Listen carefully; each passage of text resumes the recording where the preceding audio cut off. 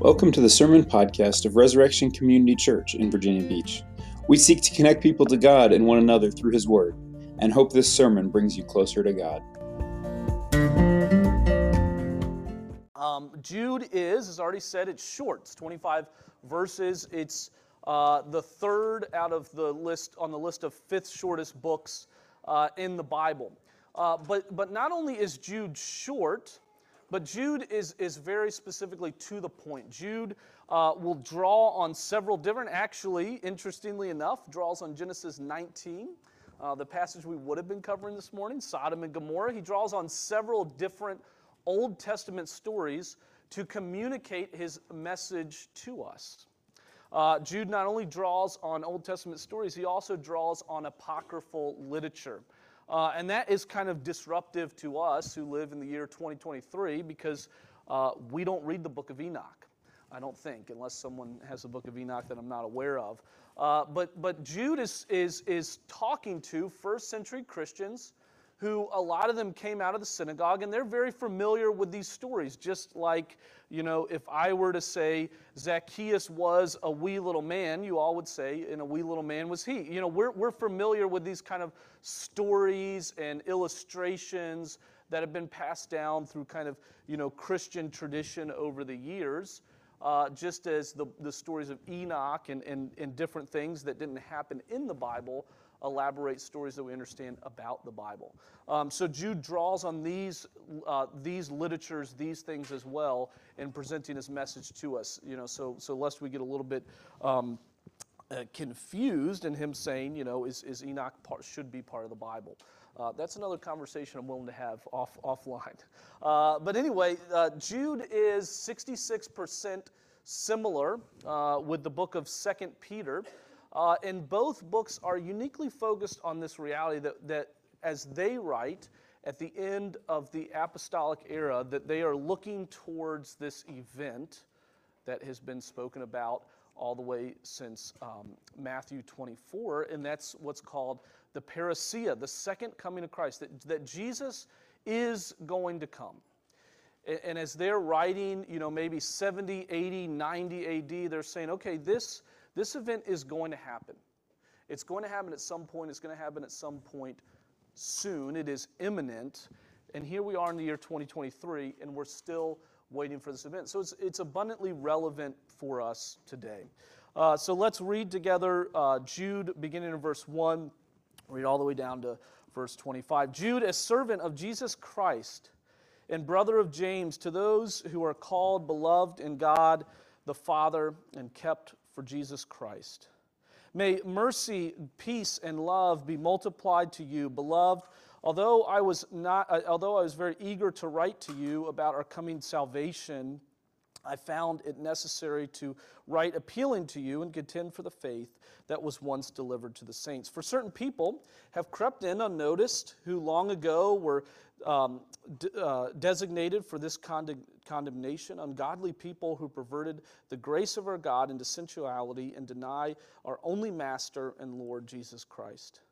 Now, I want to remind you, although you once formerly knew it, that Jesus, who saved a people out of the land of Egypt, afterwards destroyed those who did not believe. And the angels who did not stay within their own positions of authority, but left their proper dwelling, He has kept in eternal chains under gloomy darkness until the judgment day of the great. Just as Sodom and Gomorrah and the surrounding cities, which likewise indulged in sexual immorality and pursued unnatural desires, serve as an example by undergoing a punishment of eternal fire. Yet, in like manner, these people also rely on their dreams, defile the flesh, reject authority, blaspheme the glorious ones. But when the archangel Michael contended with the devil, was disputing about the body of Moses, he did not presume to pronounce a blasphemous judgment, but said, "The Lord rebuke you." But these people blaspheme all that they do not understand, and they are destroyed by all that they, like unreasoning animals, understood instinctively. Woe to them! For they walk in the way of Cain and abandon themselves for the sake of gain, the gain of Balaam's error, and perish in Korah's rebellion. These are hidden reeves at your love feast, as they feast among you without fear. Shepherds, feeding themselves, waterless clouds swept along by winds, fruitless trees in late autumn, twice dead, uprooted. Wild waves of the sea casting up the foam of their own shame, wandering stars, for whom the gloom of utter darkness has been reserved forever. It was also about these that Enoch, the seventh from Adam, prophesied, saying, Behold, the Lord come with 10,000 of his holy ones to execute judgment on all, to convict all the ungodly of their deeds of ungodliness that they have committed in such an ungodly way, and of all the harsh things that ungodly sinners have spoken against him. These are grumblers, malcontents, following their own sinful desires. They are loudmouth boasters, showing favoritism to gain advantage. But you must remember, beloved, the predictions of the apostles of our Lord Jesus Christ. They said to you, in the last time there will be scoffers following their own ungodly passions. It is these who cause divisions, worldly people devoid of the Spirit. But you, beloved, building up yourself in your own holy faith and praying in the Holy Spirit, keep yourselves in the love of God, waiting for the mercy of our Lord Jesus Christ that leads to eternal life. And have mercy on those who doubt. Save others, snatching them out of the fire. To others show mercy with fear, hating even the garment stained by the flesh. Now to him who is able to keep you from stumbling and to present you blameless before the presence of his before the presence of his glory with great joy. To the only God, our Savior, through Jesus Christ our Lord, be glory, dominion, and authority before all time, now and forevermore. Amen. So in 1985, you guys might remember it as the year that the Bears had their Super Bowl victory in 1986. 1985 was also the year that Steve Jobs was fired from Apple. If you guys remember back into the history of Apple, in fact, the Super Bowl ad from the year before, 1984, they had that commercial when they were releasing the Apple II that 1984 wouldn't be like 1984. And this was the pinnacle of Steve Jobs' achievement at Apple. He had started the company back in the 70s with his friend Steve Wozniak. It was one of those Silicon Valley stories. They started out of their garage just like HP did. They had started this company. They had moved to Cupertino. They had a headquarters by this point. They had a couple thousand employees. They had released several products. But at the end of the day, even though the Apple II was the most innovative computer up to that point, the company was very much underperforming. They had, probably at that point less than 5% of the market share. They were competing with Microsoft. They were competing with other people. Well, Steve had, around 1980, hired this guy in, whose name was John Sculley, to be kind of the CEO, even though Steve maintained his position as the chairman and the executive of Apple. Well, Sculley came in, and Sculley ousted Jobs in 1985, blaming all of the bad performance on Steve and his poor attitude, which he did have, and basically, organized the whole board to get him out of there. Well, Steve Jobs is about that time, maybe a 30-year-old, executive, millionaire, is in this position, and he's thinking, okay, I'm 30 years old. I'm fired from the company I started. I'm fired from the company that I'm passionate about. And my own hand-picked CEO has turned the whole board against me. What am I going to do with my life? What am I going to do in this place where I don't know what the path forward looks like? Some of us might know that story. He went on to go to Pixar. That's a topic for another day. But the point is this, that Jude invites us into. What do we do when the future seems very uncertain? Where do we turn when we don't know what direction we're supposed to go in? When we're faced with these challenges in life, when we're faced with situations where the future seems very hazy, what is it for us that becomes the motivation, the thing that drives us forward? That's what Jude is speaking to today as he writes us this letter. He's speaking to this reality of living in a world that is full of uncertainty. And you and I are very familiar with this world. Because in this world, we have to choose where to live, how to raise our families, what to do with our lives, where are we going to worship. We have to make all of these decisions, and we have to do so by faith in a God who we never get to see with our eyes, but a God who we know and experience through our worship, through our prayer, a God who we experience by faith, and yet we make all of these decisions in a world that is ever present in front of us, that is calling us out to all of these different things. And Jude says, how do we live in this world by faith in this God? How do we live in this world of uncertainty? He's writing to address that need that we all have today. And not only does he say that, but he also says, as people of faith, as Christians, how do we live in this world knowing, as I've already mentioned, that the parousia, that Christ's second coming, is imminent, that it will be here any day? That ever since Jude said these words in the last days, ever since John said his words in his last several epistles, and Peter as well, not to mention Paul, not to mention Jesus, who said, look, I'm going to come back, and it's going to be like a thief in the night. And Jude says, okay, we're living here in this world of uncertainty, and we know that at any moment Jesus could come. And so he brings this eternal, this kingdom reality. He lays it on top of all the things that we already experience. And he says, how do we live in this world before this God, and how do we walk by faith? And what Jude wants to show us, he says, in light of Christ's eternal kingdom, we must contend for the faith by holding fast to God, who builds us up in the faith and keeps us in his love. What Jude wants us to see, the main point of his book, is this, that in light of Christ's eternal kingdom, we must contend for the faith by holding fast to God, who builds us up in faith and keeps us in his love. Now, that's a lot to unpack, but we're going to look at that in three different ways together today. We're going to look at how this God keeps us in his love, how he keeps us by his faith, by our faith in him, and by his faithfulness to us. We want to see that in three ways together today. We want to see that this God causes us to rest in his justice. He causes us to trust in his timing and to cling to his mercy.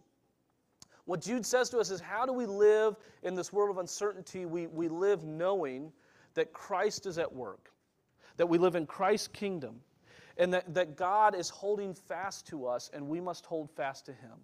And he is keeping us his love, and in that we are going to rest in his justice, trust in his timing, and cling to his mercy. So first, how do we rest in God's justice?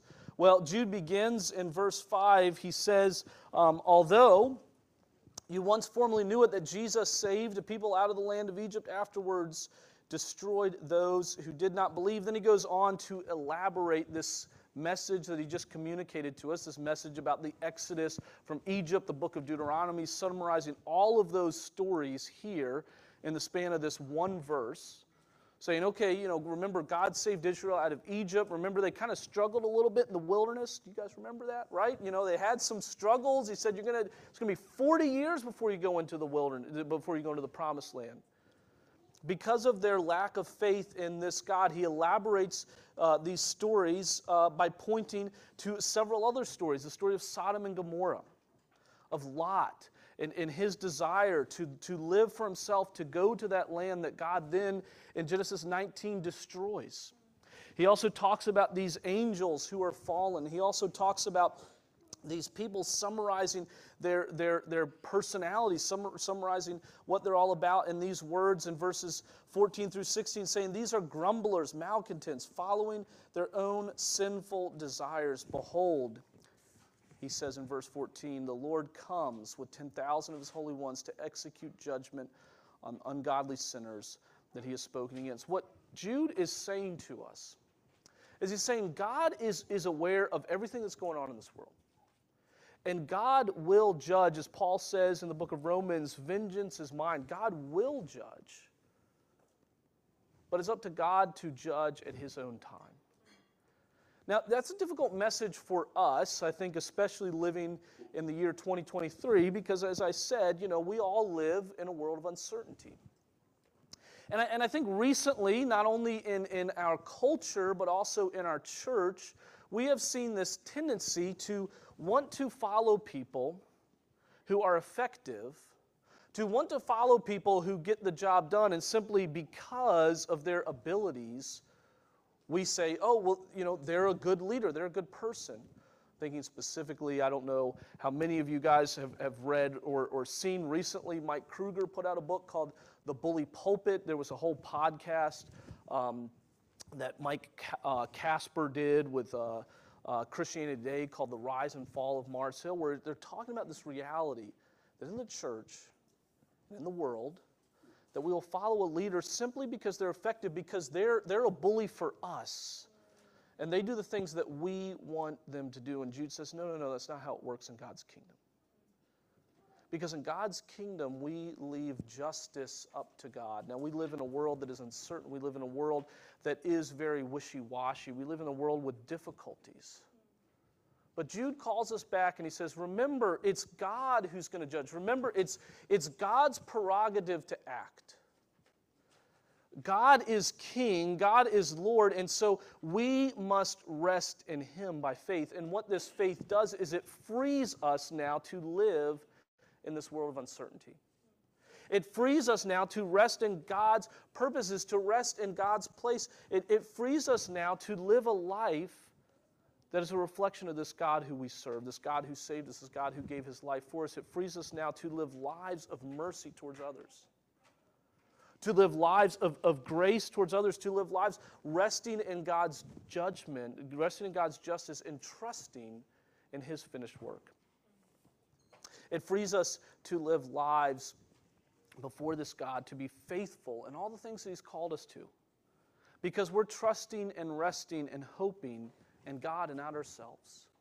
We're trusting in his character and not our own character. We're trusting in his righteousness and not our own righteousness. That he will judge, and it's not up to me to judge. And that can sometimes be a difficult message for us, but what Jude is calling us to is he's calling us to live lives of faith in this God. Not only to live lives of faith in this God, but also to live lives of patience.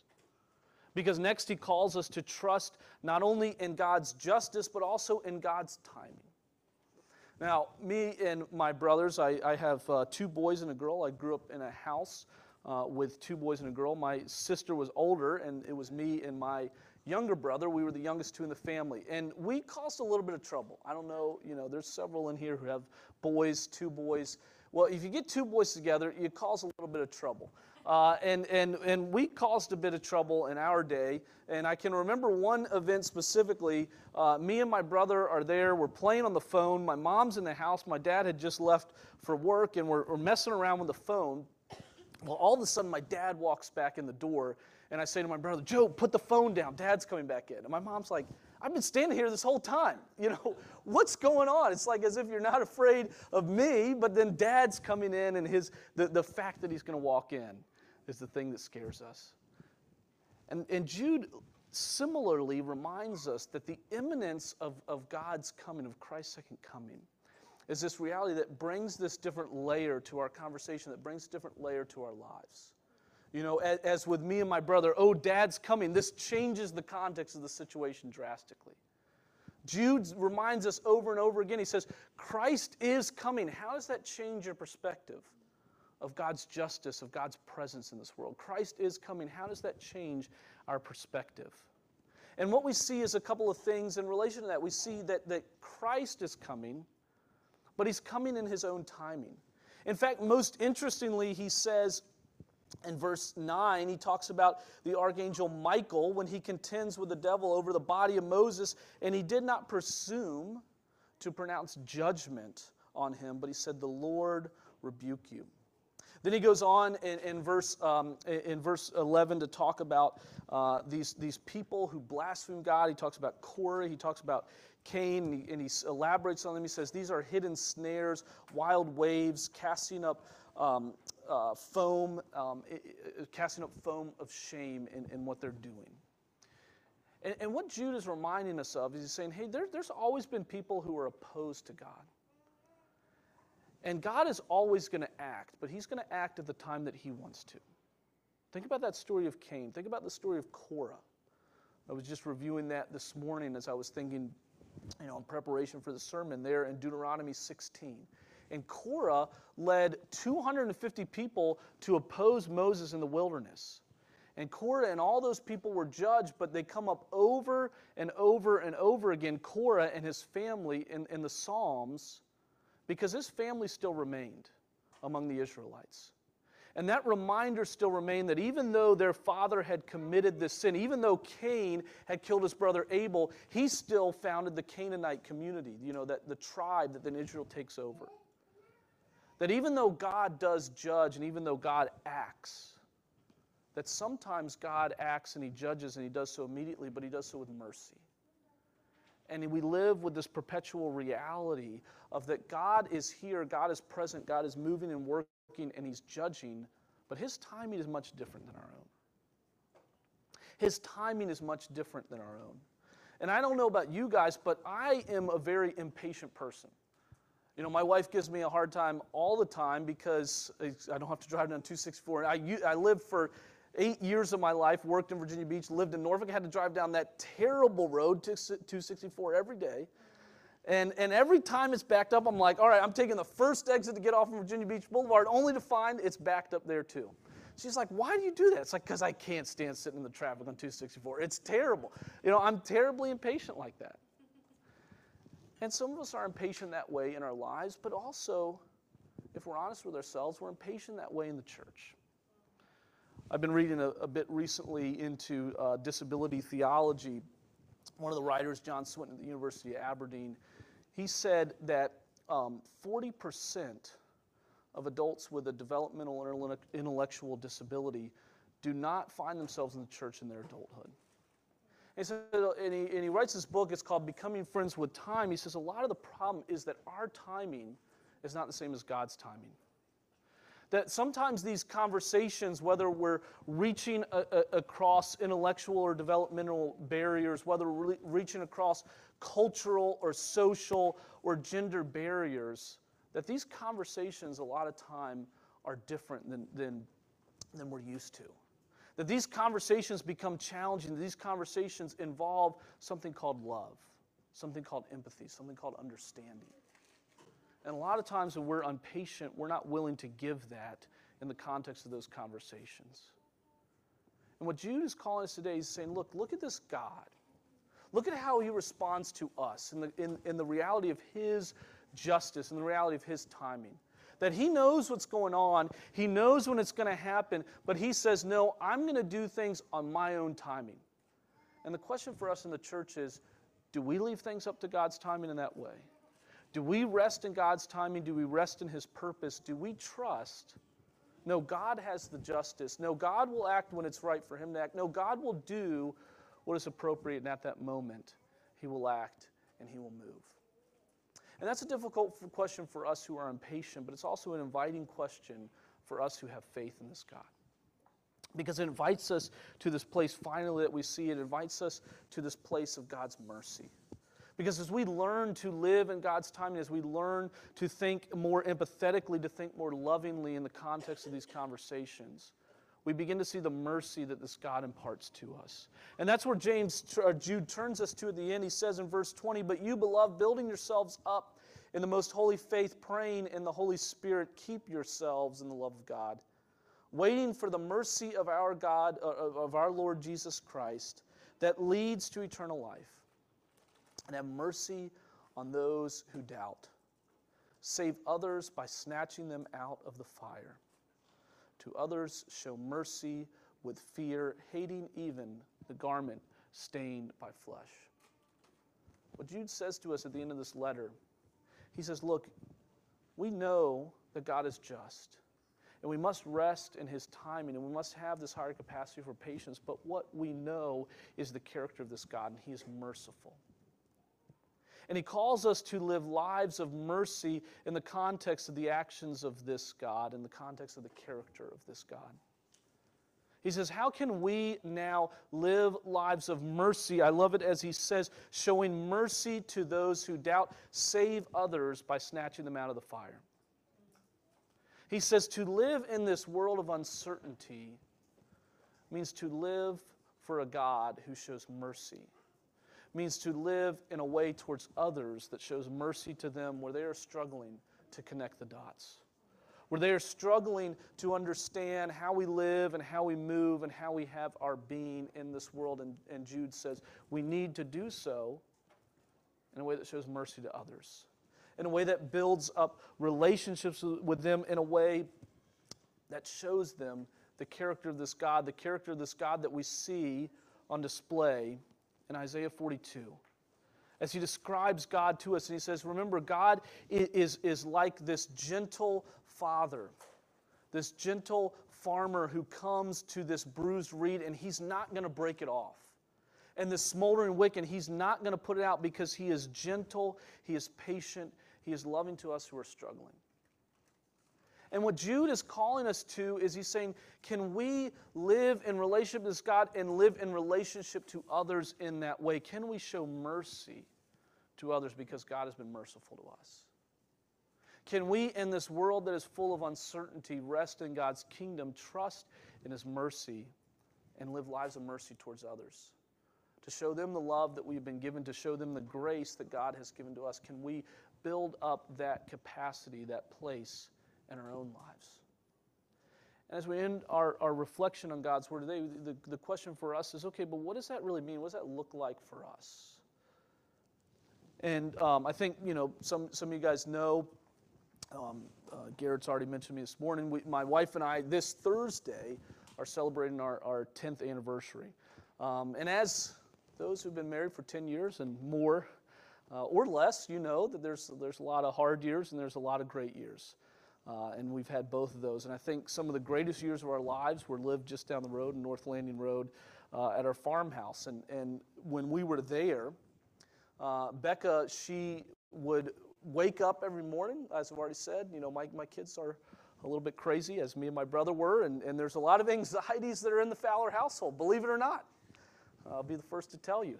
And she would wake up every morning, and she would look out at her little, farm yard that we have there to the side of the house with the chickens and the ducks and the bunnies, and she would put on her boots to go out to take care of those animals in the morning.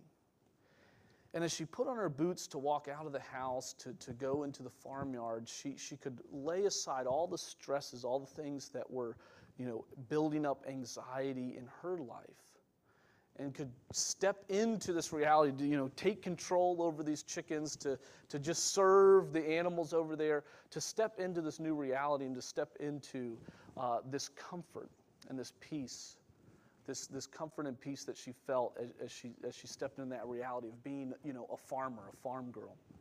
It was something that she enjoyed. And I think similarly, Christ is calling us to step into His finished work that He's provided for us in the cross, to take on this identity of what He has given for us, to embody that by His love, and to step out into the world by His grace, to take on His identity and say, you know what, I can have confidence because of Jesus and what He has done. And I can go into this world that is full of uncertainty because of Jesus and because of His grace and because of what He promises us through His death, His burial, and His resurrection.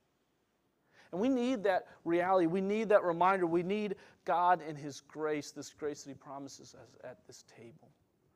We need tangible reminders of that often, and we need that vision to be set for us as we navigate this world that is full of uncertainty. And Jesus shows us that through His love. He shows us that through His grace. He shows us that in His cross. He says, your life is not a life of sin, it's not a life of darkness, of judgment, but your life is forever to be with God and His kingdom. This is your hope now, and this is your hope forever. Let's close in prayer. God, we do ask that as we think about what You have done for us through Jesus Christ, what You have done through Your death, Your burial, and Your resurrection, that You would remind us what it means to live now by faith in Your world, to walk in faith that You have given to us through Jesus and through His sacrifice. Father, would You meet us this morning where we are at? Would You encourage us and lift us up? Would You give us the grace that we need to live presently in this world before You? God, would You be at work in our lives? May You bless us, and may You cause us to know You more. It's in Your name that we pray. Amen. Thank you for listening to this sermon podcast from Resurrection Community Church. To learn more about our church and how you can connect with God and others, please visit resurrectionvb.org.